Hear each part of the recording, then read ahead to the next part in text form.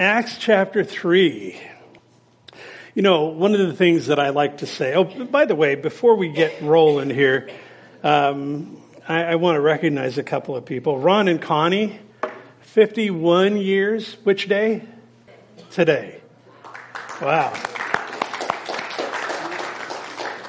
I remember when it was 50, I asked Ron, has it been a year since? Yeah, I guess it has. And then also, I think it's Steve Edmonds' birthday. Is that today? Yeah. Today. Wow. Good. All right. Well, praise the Lord for that. Good to see you guys here. Yeah. Acts chapter 3. And hold your place in Acts chapter 3 and open to Luke chapter 5. I want to say something as we get going. As I mentioned, something I'm fond of saying is that when we study God's Word, verse by verse, passage by passage, book by book, we're going to get the full counsel of the Word of God. And we're going to study the tough stuff, and we have, and we're going to study the fun stuff and everything in between. I love the fact that today is a fun passage. I mean, it's not deeply doctrinal. I mean, there's some great stuff going on here, but it's just something that I just enjoy passages like this because I marvel at the work of God, number one, and number two, at how He uses common men and women to accomplish His purposes. And so, as we look at this, I want to invite you. I'm going to do my best to paint a picture of the scene that's going on here. I've got some slides that'll help with that, and just enjoy the scene that unfolds here in Acts chapter 3. So. But backing up, I want to set the context here. In Luke chapter 5, we're going to talk about what happens when Jesus gets a hold of a bunch of fishermen up at the Sea of Galilee and turns them from being fishers of fish to fishers of men.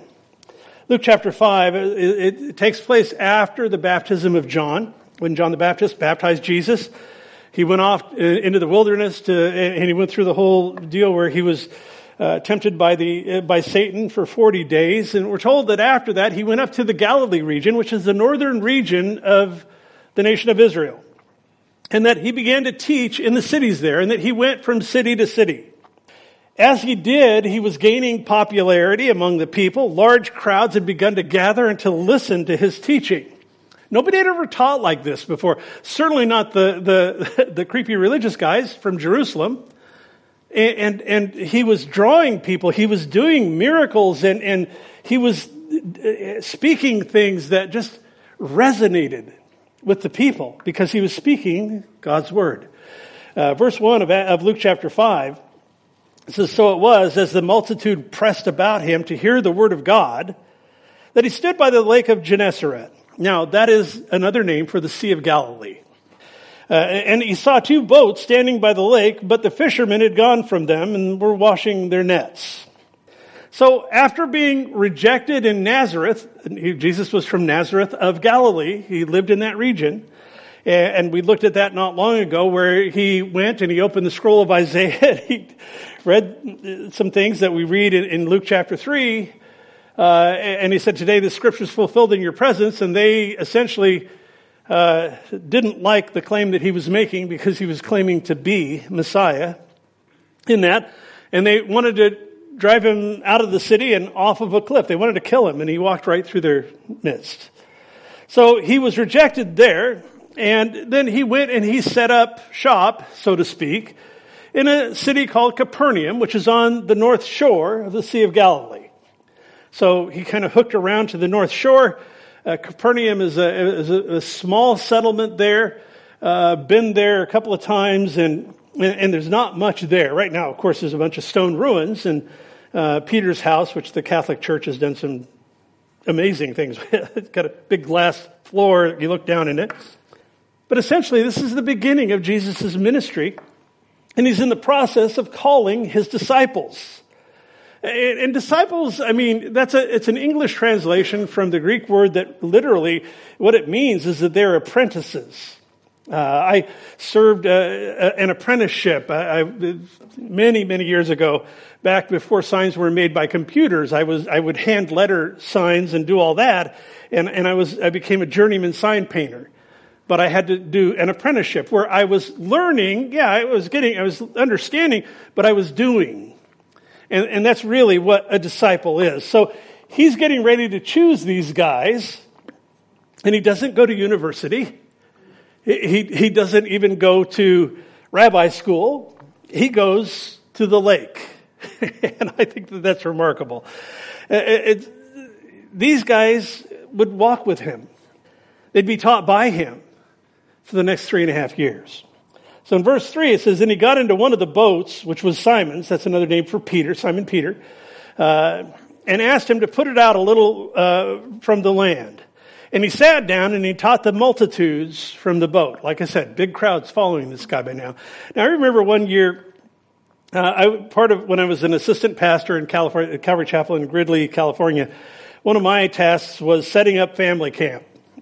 And this one year, the only place I could find was this place called Philbrook Lake. And it was a real rocky shore, and it had trees that kind of came right down to the shore. And we had a bunch of people at this family camp, and Sunday morning came, and I was going to be preaching, and there was no room. So I got a couple of the young ladies, and one of them became my daughter-in-law. But, she's like 10 years old. And I tied a couple of pieces of rope to a rock and tied it to each end of this little plastic sailboat I had that was about 10 feet long. And we put out a little bit from the shore. And I learned that water is a great amplifier. I could speak without a microphone and it was fun. All these people were lining the shore. And I thought, wow, that's just so cool.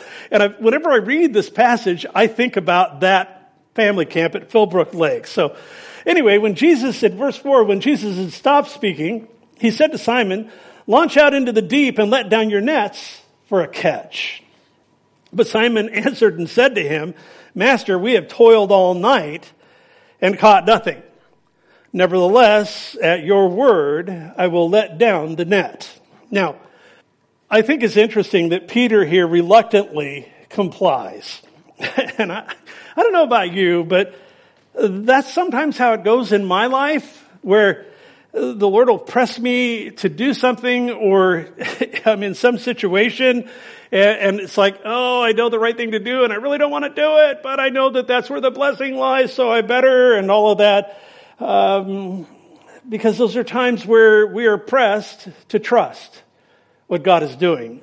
And that's not always easy for us who naturally walk by sight instead of by faith. Peter's walking by sight here. He's saying, you know what? We know what we're doing. We know how to fish this lake. And we've done this all night, and there ain't nothing happening, Jesus. But he says, you know what? Whatever. We'll go do it anyway. I identify with Peter's nevertheless. So in verse 6, it says, "And when they had done this, they caught a great number of fish, and their net was breaking. So they signaled to their partners in the other boat to come and help them. And they came and filled both of the boats so that they began to sink." Now that's a lot of fish. This is the first time that Jesus would do this. He would do it later when Peter, as Jesus had said, "Stay here in Jerusalem and wait for the promise of the Father," which we looked at in Acts chapter 1. At one point, Peter says, "I'm going fishing." And he's not saying, "Let's go fishing." And the other guys say, "Yeah, we'll go with you." He's not saying, "Let's go have a fun outing." He's making a career choice, and Jesus meets them there at the lake, and they end up catching a big load of fish. But here, catch the scene. Yeah, pun intended. Catch the scene. But Jesus, he performs this full-blown miracle in front of these guys, experienced fishermen who knew that fishing was slow. And when it was slow, it was slow. Now, when we were in Acts chapter 2, we talked about the miracles and signs and wonders that Jesus did. And that the purpose of those was that they were to attest to both the messenger, who Jesus is, and the message, what he came to do. That's exactly what's going on here. As this miracle unfolds, the lights are coming on for these guys, and Peter is identifying the miracle maker as the Messiah. He doesn't say it, but we can see by his actions, which follow shortly, that's what's going on. He's seeing that Jesus is the sent one, the holy one, the anointed one of God. These guys were Jewish, and they knew in the prophets, they predicted that one would come. The prophet Jeremiah had identified him as the hope of Israel, the one Israel had been waiting for. In verse 8 here in Luke chapter 5, when Simon Peter saw it, he fell down at Jesus' knees saying, "Depart from me, for I am a sinful man, O Lord." For he and all who were with him were astonished at the catch of fish which they had taken. So Peter sees this miracle and understands what it means, and he echoes the words of Isaiah from Isaiah chapter 6.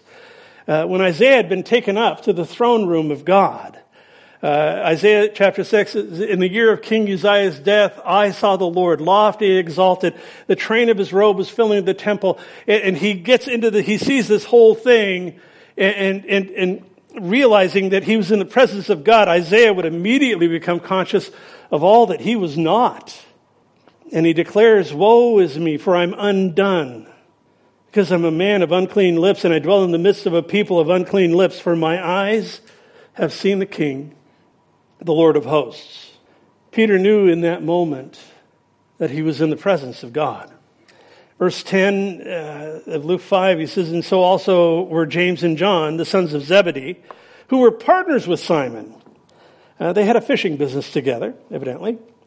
And Jesus said to Simon, "Don't be afraid.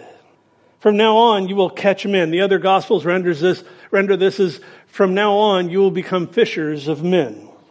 So when they had brought in the boats to the land, they forsook all and followed him.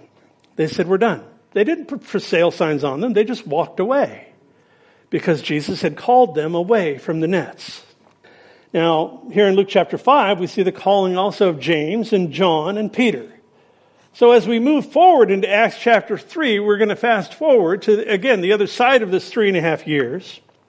And we come to understand that Peter and John had, as was mentioned here in Luke, that they had been partners in a fishing business back in Galilee, in Capernaum. After the events of that Pentecost Sunday, which we've been looking at in Acts chapter 1 and 2, these men, as well as the other apostles, would be partners, but in a different way, in a different sense. Because now they would begin to fulfill their calling as fishers of men.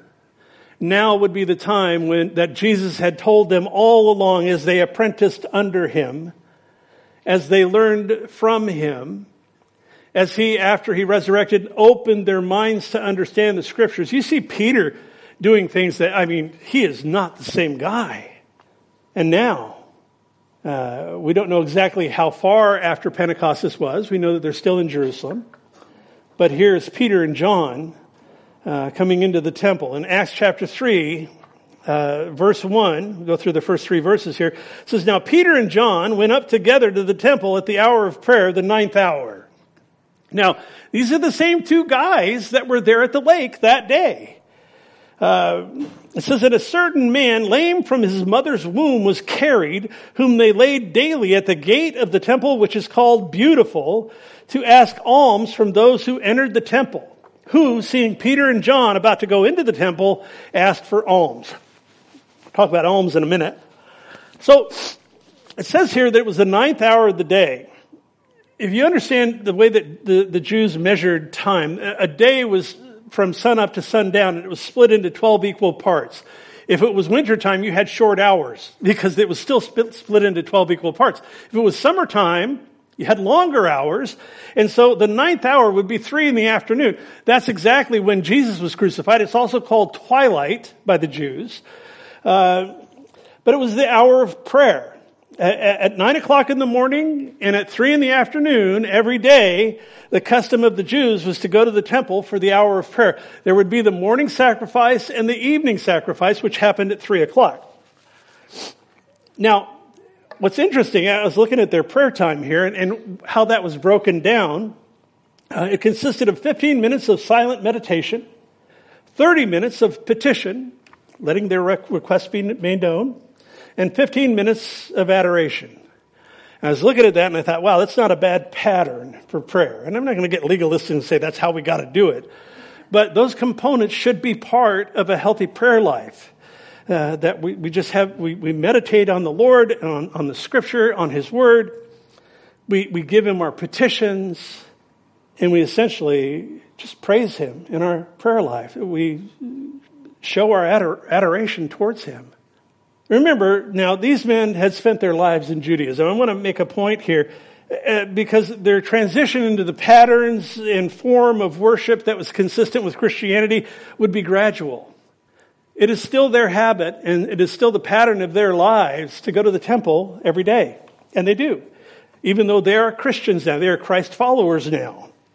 It would be inappropriate for me to think, well, I'm going to go to church this morning, so I'm going to go to the synagogue, because that's not a Christian church. It's Judaism. But for these guys, they had just been filled with the Holy Spirit, and they were still doing it. Now, the time would come shortly when they would be not welcome at the temple, not welcome in the synagogues because of their testimony of Christ. And we'll look at that when we get into chapter 4, because they get into trouble for doing what they're doing here at the temple. But for now, they're just doing what they've done. They're going to worship, they're going to pray, and it's not unthinkable that they would head to the temple to do that, and also to teach and to evangelize, to worship even.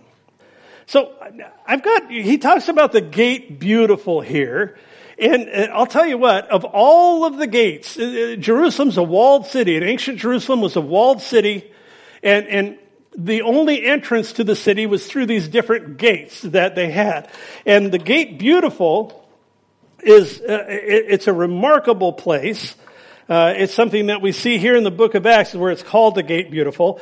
And so as we get into these slides, in the first slide I have here, it's an artist's rendering of what the Temple Mount would possibly have looked like in the first century. Now, there's some debate back and forth, but I think that this is the closest that I've seen. Now, if you see in the bottom, just to the right of center, there's a bridge there, and that's called the Bridge of the Red Heifer, because on the eastern side of the Temple Mount, it drops right down into the Kidron Valley.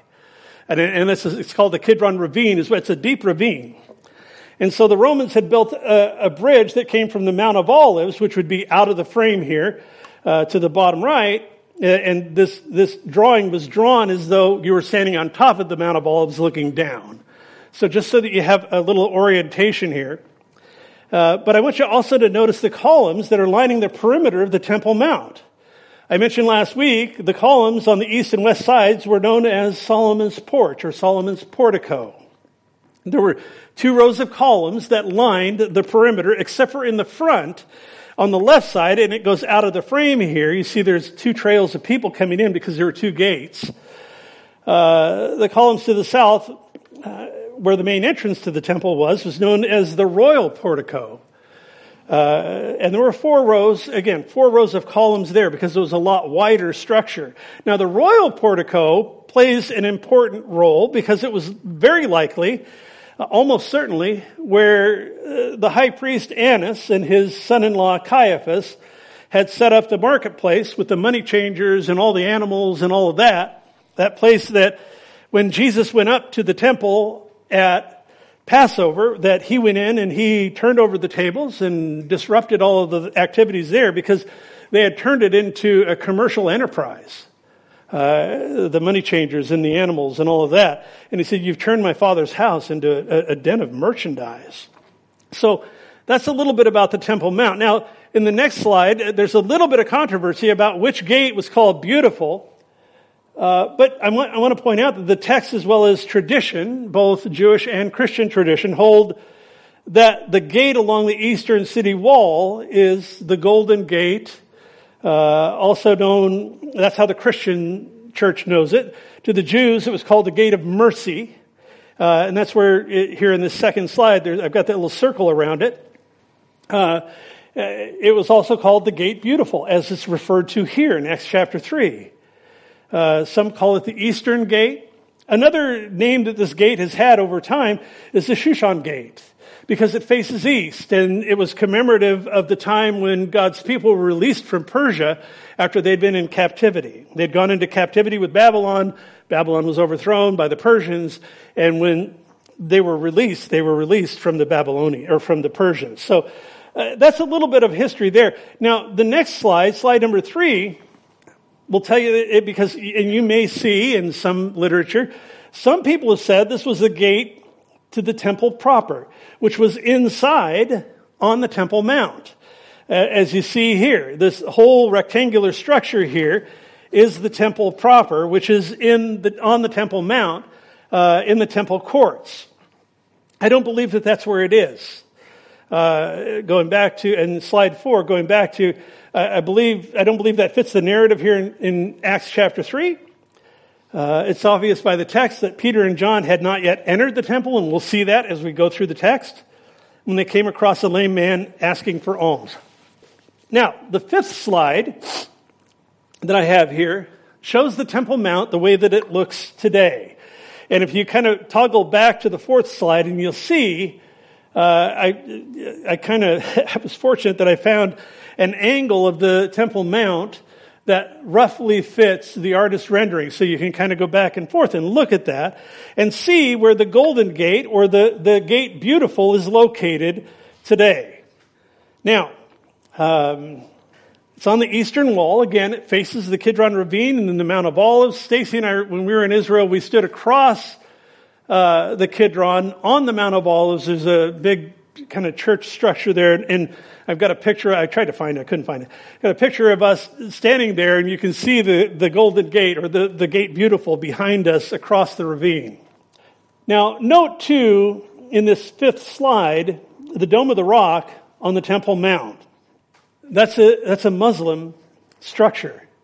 It's actually the 3rd holiest place in Islam, because also on the Temple Mount is called the Al-Aqsa Mosque.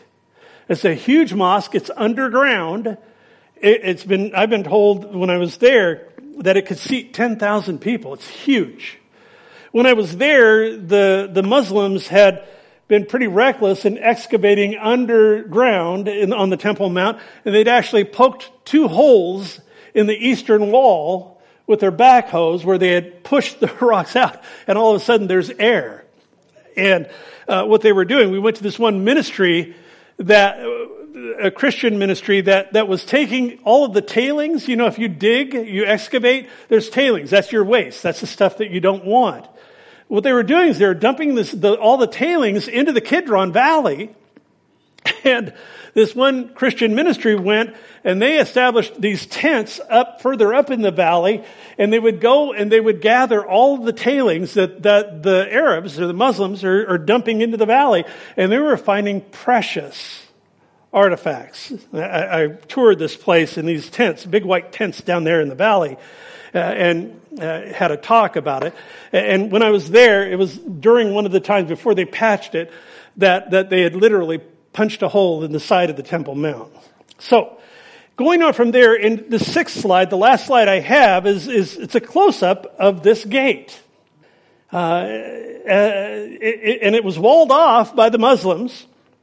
There's a long history. There's a long controversy over this gate. I'll give you some statistics here. It was closed in the year 810 by the Muslims. They said, now, we know what the Jews think about this gate. We're closing it. So it was reopened in 1102 during the Crusades, when the European Crusades, they were sending people to the Holy Land to essentially battle Islam and all that was going on there. It was reopened by the Crusaders in 1102, only to be closed by the Sultan of Egypt and Syria, a guy by the name of Saladin, after he defeated the Crusaders in 1187. So it was open for a few years, and then it got closed again. Now the final sealing, when they finally sealed this thing shut with rocks, as you can see, it's got stones there, that was completed during the Ottoman Empire in 1541 by a guy by the name of Sultan Suleiman. And it's widely thought that it was a defensive move by the Sultan. In Jewish literature, this gate is said to be the point at which the Jewish Messiah will enter the city of Jerusalem, and therefore, in order to prevent this from occurring, the Sultan closed the gate. Now, on top of that, at some point, the Muslims put a cemetery right in front of the gate. And they did that because they know that Jews have a real issue with dead things. And they knew the Jews would be ceremonially unclean and all of this. And so, again, trying to block the plan of God, essentially. Do I believe that this is where Jesus will come through when he returns? Yeah, probably. I can't say 100%, but I believe that this definitely is prefigured in God's word as being the place where he's going to come in. It's just a remarkable place. That's why I give you a little geography lesson on that. This is the gate where Peter and John are about to walk through when they're walking through and they see this guy who's been lame from birth. So back to the text in verse 3, we see the lame man asking for alms from Peter and John as they enter the temple through this gate. Now, I want to explain something about alms, by the way. It's not the same. If I'm in a parking lot and somebody comes and they're asking, and we look at that as panhandling, right? This is not the same as panhandling. I want you to know, in our day, it's not. The welfare system in Israel was prescribed in the Old Testament, and almsgiving was part of it. You couldn't go down to a government office and get a check or get some shekels. It didn't happen. It was prescribed, and the responsibility for that was handed to the people. So part of the way that God had set it up was for the people to go and glean from the edges of farmers' fields during the harvest, as we see in the book of Ruth. Now, here we see a man who was lame from birth. He's totally debilitated. That's not going to happen. There'd be no way for him to glean, so his only option would be to sit at a heavily populated area and ask provision from the people as they pass by, and that's what's going on. And the people would understand that. They would understand, here's a guy, I've never seen him walk, he's been here for years, probably. And the gate called Beautiful, it was a busy gate. It was the gate, as you saw in the slides, that was the closest to the temple proper, actually enter into the temple. It was also a gate that was right on Solomon's portico. So verse 4, fixing his eyes on him with John, Peter said, "Look at us." Now, I want you to understand what's going on here. Peter locks onto this guy. And he says, and I have to think that he says it with authority, and he says it in a commanding voice, and he says, "Look at us." And I can't help but think that this guy, he got this guy's attention. Remember, this is part of the profound change in Peter. He's been baptized in the Holy Spirit. He's not only bold, but as we see here, he's merciful. He's compassionate. He gets that this guy is in need. Verse 5, so he gave him his attention, expecting to receive something from them. So this guy has shekels in his mind, but as is so often with the case, and it was with Jesus in his public ministry, and that which these guys were involved in, God is going to do something way beyond what this guy is asking for.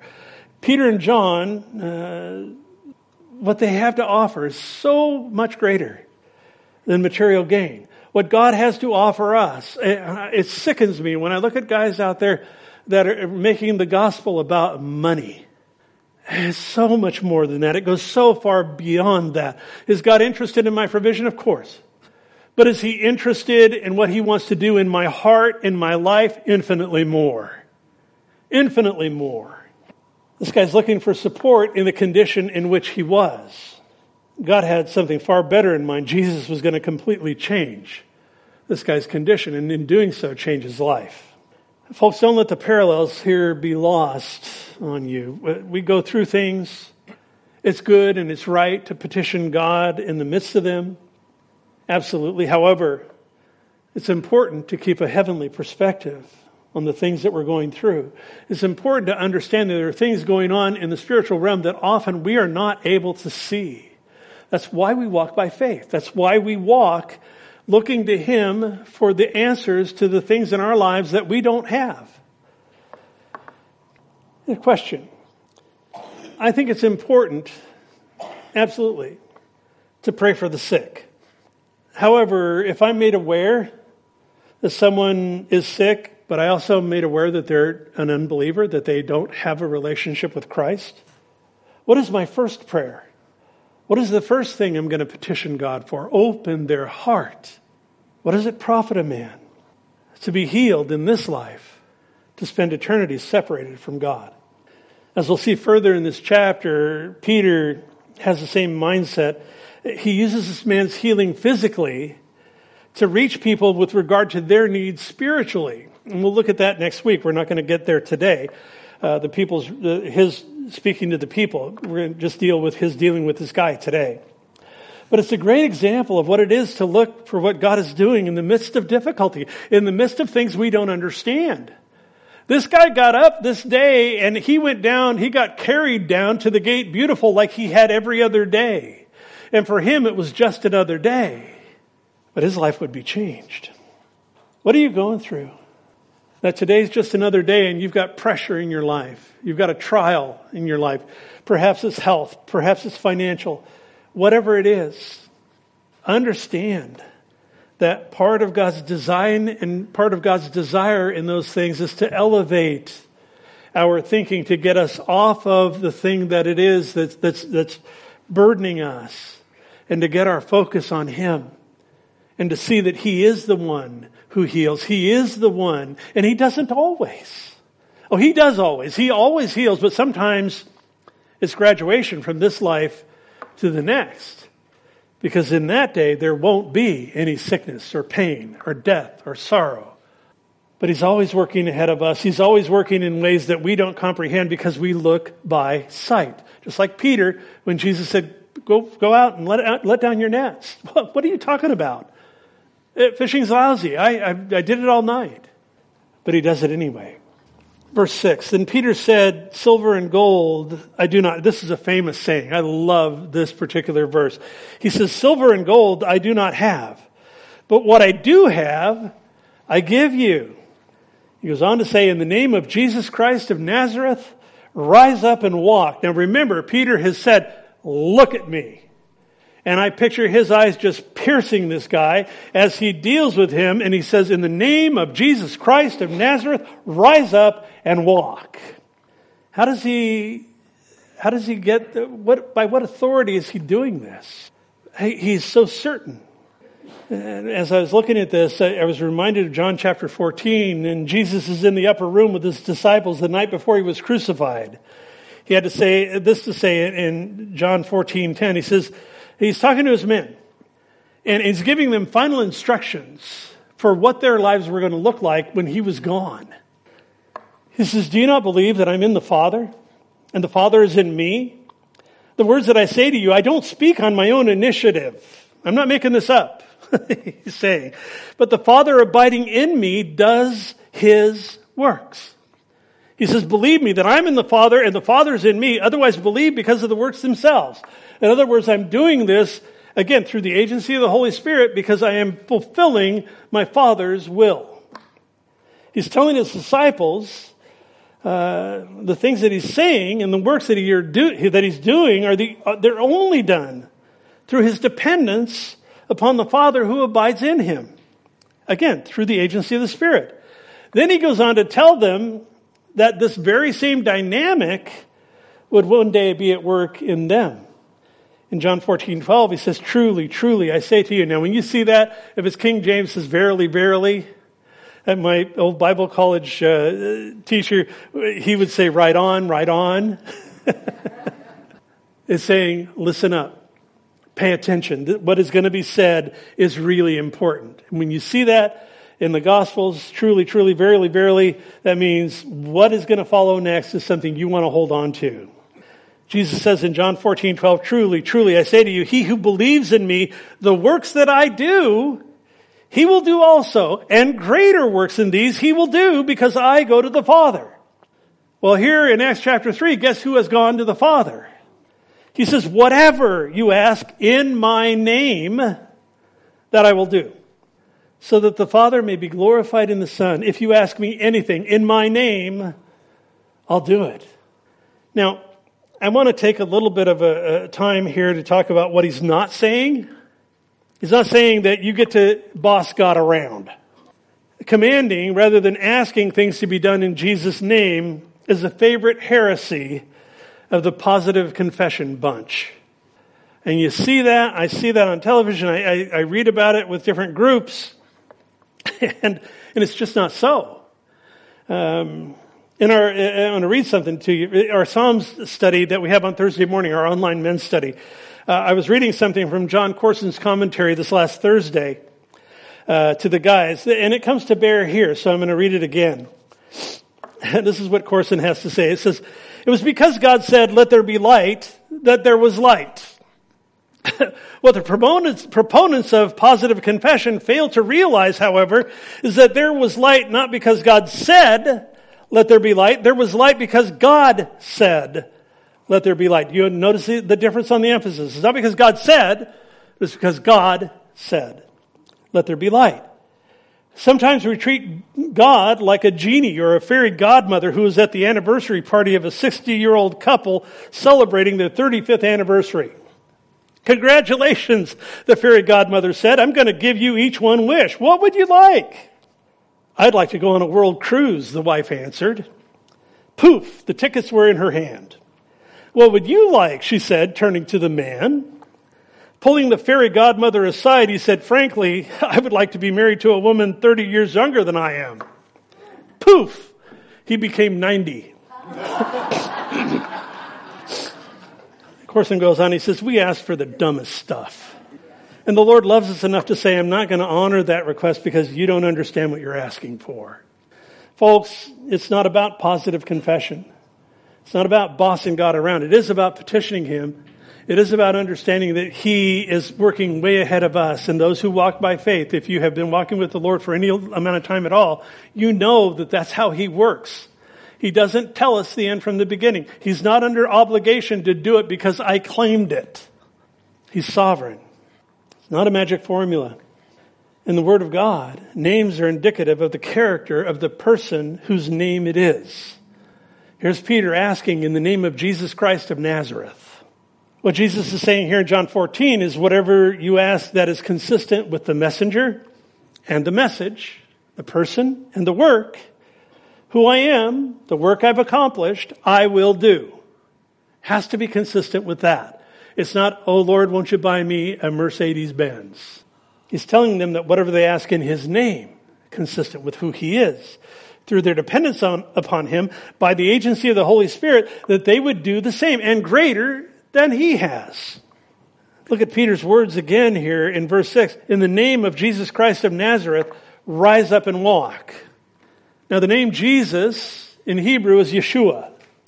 And what it means is God is salvation. The name Christ, that's not His last name, by the way. He didn't fill out a credit app. My first name is Jesus, my last name is Christ. No, it's not. That's His title. He's Jesus the Messiah. And that's what it means. Christ means Messiah, or the one sent from God. So when you're asking in Jesus' name, you're asking according to this. Verse 7, "And He took him by the right hand and lifted him up, and immediately his feet and his ankle bones received strength." Back here with the lame guy. Well, at least he was lame. "So he, leaping up, stood and walked and entered the temple with them." That's why I don't think it was the inner gate for the beautiful gate.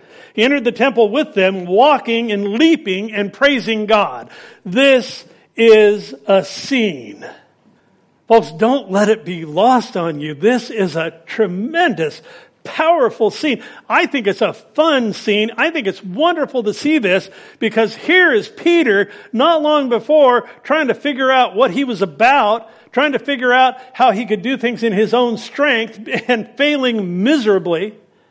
And now, commanding, just look at me in the name of Jesus, get up and walk. And he reaches down and he grabs his hand and he pulls him to his feet. Remember, he's been lame from birth. Think of it.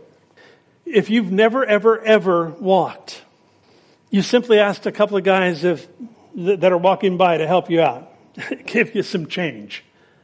Got any extra money? And the guy you're asking tells you he doesn't have any money. Commands that you pay attention to what he's about to say. And what he says is perhaps the oddest thing that anybody has ever said to you. Nobody was in the habit of saying, in the name of Jesus Christ of Nazareth, rise up and walk. I mean, that wasn't a common thing. This guy, I mean, you gotta realize, we read this, but you gotta understand what's going on in the hearts of the apostles. This was new to them, to command somebody to be healed at will. That is, by the way, apostolic authority. We don't have apostolic authority. There are differences. Talk about that in a later study. But the guy you're asking, he tells you he doesn't have any money. And then he goes and he says this, in the name of Jesus Christ of Nazareth, rise up and walk. I would imagine for that moment between the time that Peter said it and the time that he grabs this guy and pulls him to his feet, that he's going, what on earth are you talking about? And you probably have heard of this Jesus fellow. I mean, you even heard rumors a couple months ago that he had been killed and crucified. And you even heard rumors that he'd risen from the dead. You don't know what he's talking about here. And perhaps he did. We don't know. But essentially, what does all this have to do with this guy? What does this have to do with me until today? Who are these two intense men? So then, as the man who had said that strange thing tugs you to your feet, you notice something happening inside your own body. You had no strength. There was nothing there. Something amazing going on, something miraculous, something you had frankly stopped dreaming that would ever happen because you knew deep down it never would. You would never walk. Yet, as you stand, it has happened. As you stand, you realize that you can walk. Your response? Frankly, if you look at the text here, essentially what it says, this guy totally loses it. He just loses it. Completely. You don't waste any time at all trying out this new pair of legs that you've got, all the while praising God for what's taken place. This is absolutely not what you thought was going to happen when you asked these guys for some spare change. The text doesn't tell us, but I can't imagine the scene without this guy sobbing as he praised God with tears running down his exuberant face.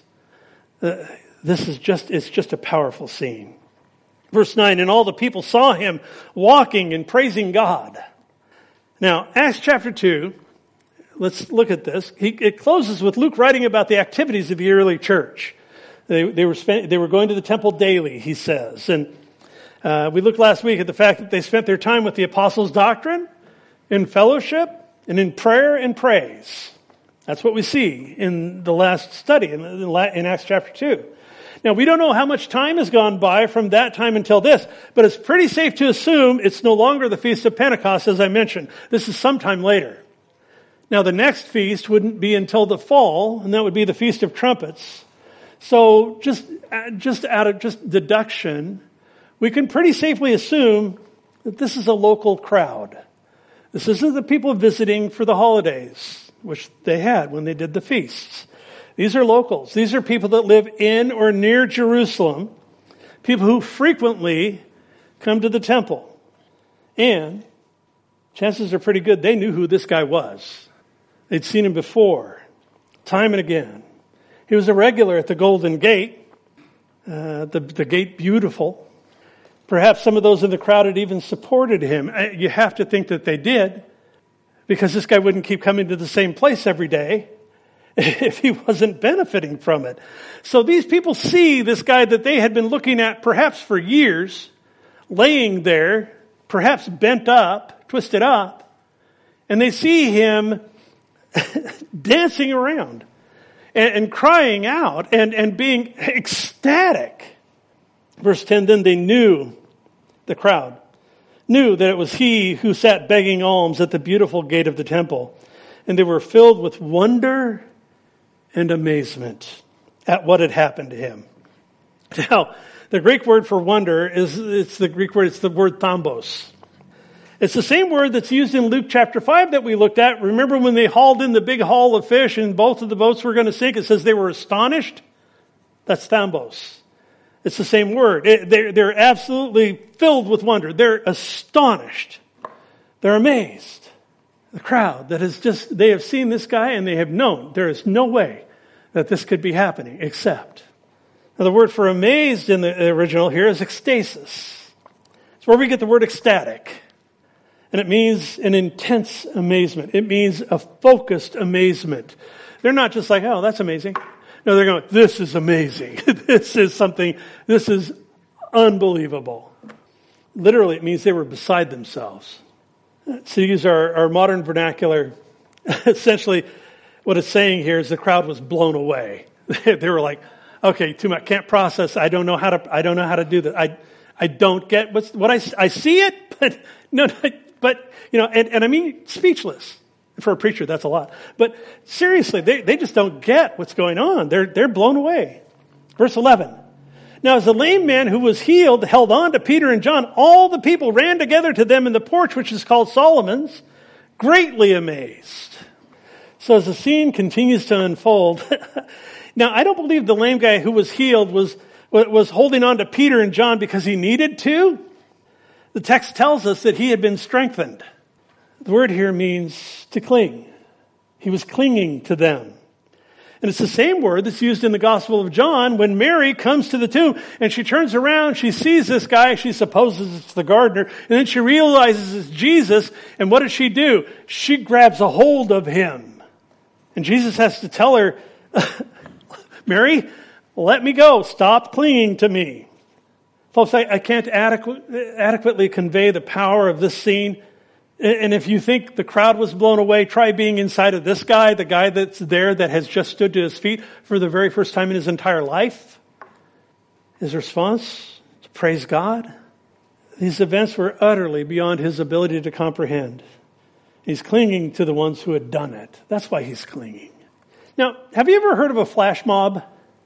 You look online sometimes, you'll see like at Christmas time, there'll be some people kind of milling around the mall, you know, they're next to the escalator and they're just kind of milling around and all of a sudden everybody kind of snaps to and they start singing in perfect harmony this song and pretty soon there's a crowd of people that gathers and then all of a sudden there's like everybody in the mall there.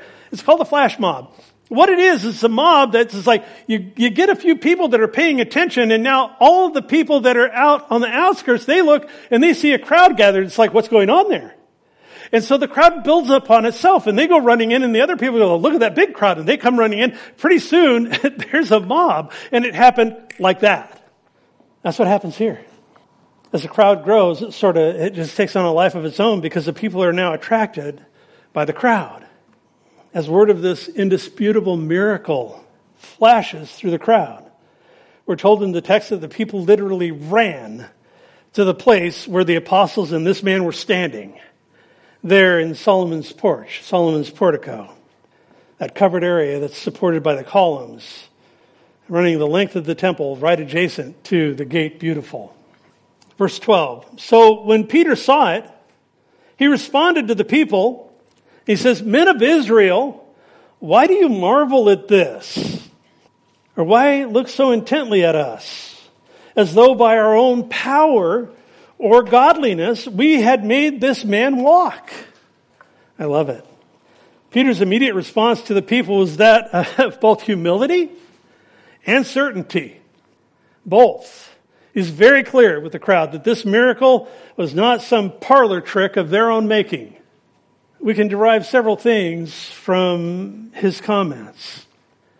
Here, he says, why do you marvel at this? Now, I don't believe he was wanting them to stop marveling when he says, why do you marvel? No, I think what he wanted to do was for them to take a look at why they were marveling. What is the point? Elevate your thinking. Get your eyes off the miracle. Look to the miracle maker. And we'll see that next week as we get into their response. And him preaching a beautiful message to them. So, in the verses that we'll look at, he's going to reveal the source of the miracle, the reason behind their marveling. That's why he's saying, why do you marvel? The next thing that Peter says is, why do you look so intently at us? Now, remember, he had told the man, look at us. That was because he was about to be used of God, again, filled with the Holy Spirit, to do God's will in this man's life. But now, when he's in front of the crowd, he says, wait a minute. No, that's not time. It's not, don't look at us. I think it's fascinating because he goes from look at us to don't look at us. But that's because he wants the crowd's focus to not be on what they were doing. They were simply vessels. They were the glove through which the master's hand had just worked. And they knew that. They knew because Jesus had said greater works than what I've done, you'll do. Because I'm going to my Father, and when I go to my Father, I'm going to give you power. And he did. And now it's showing up.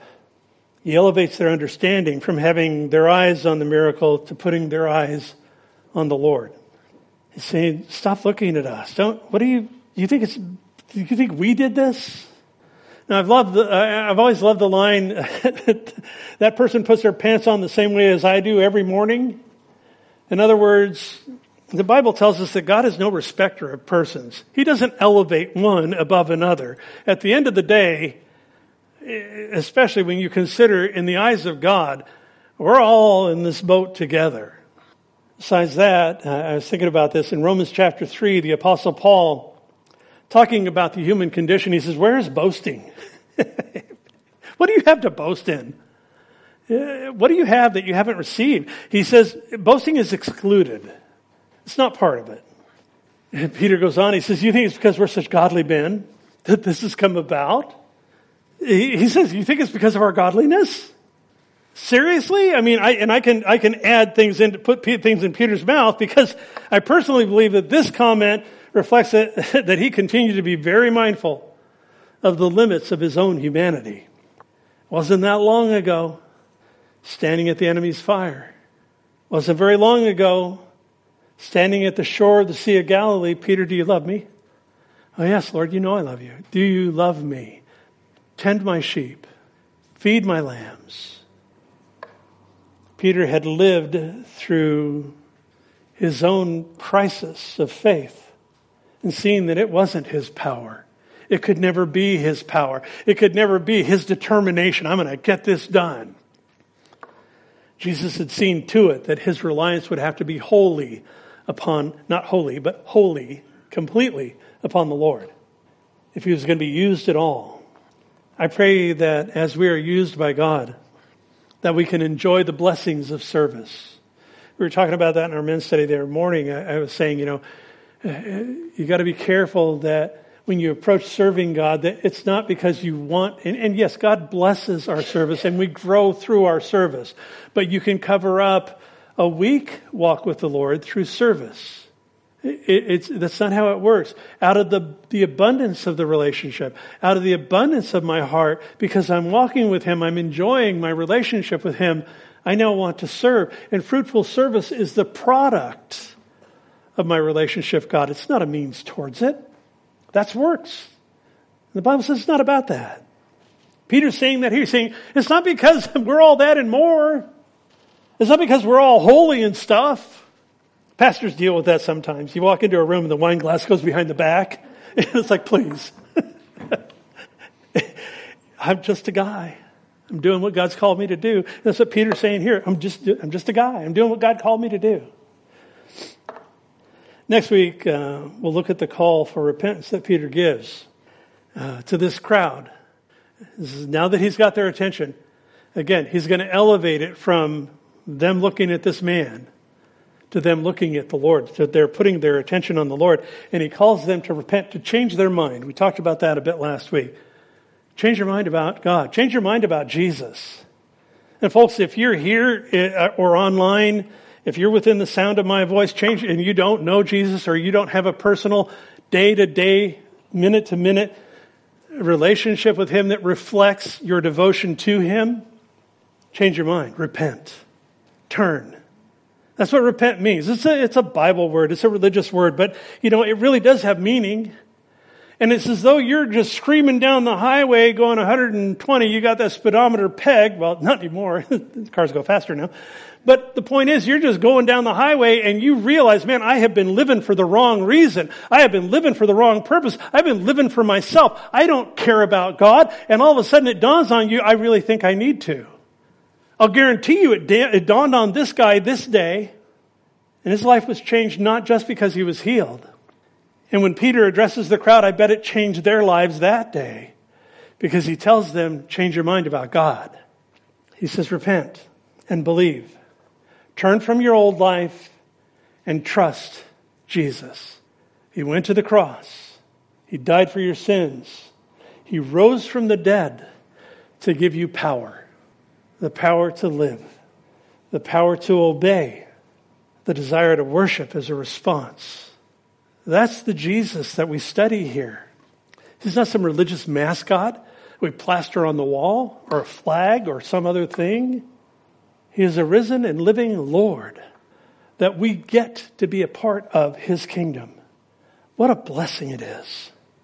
These people would be changed. The crowd running to see what on earth is going on here by the gate beautiful.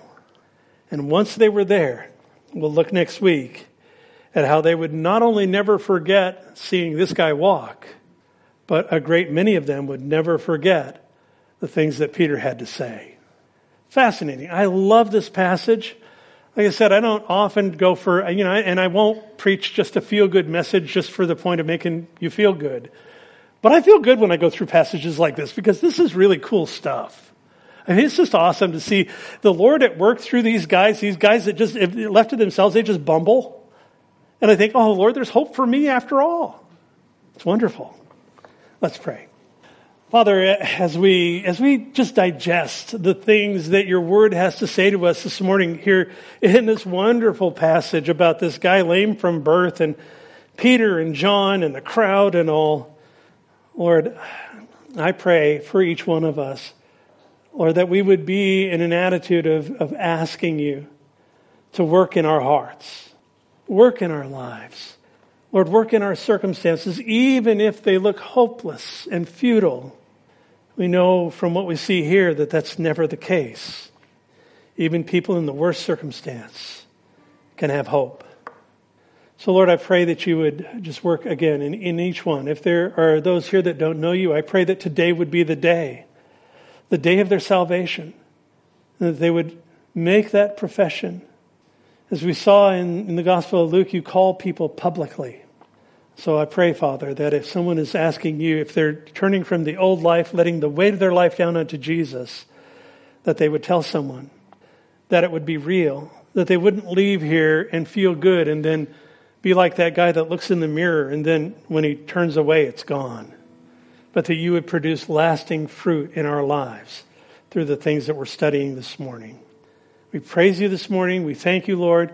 We pray that you would receive our worship now as we wrap up the service. We're just grateful that we belong to you. In Jesus' name, amen.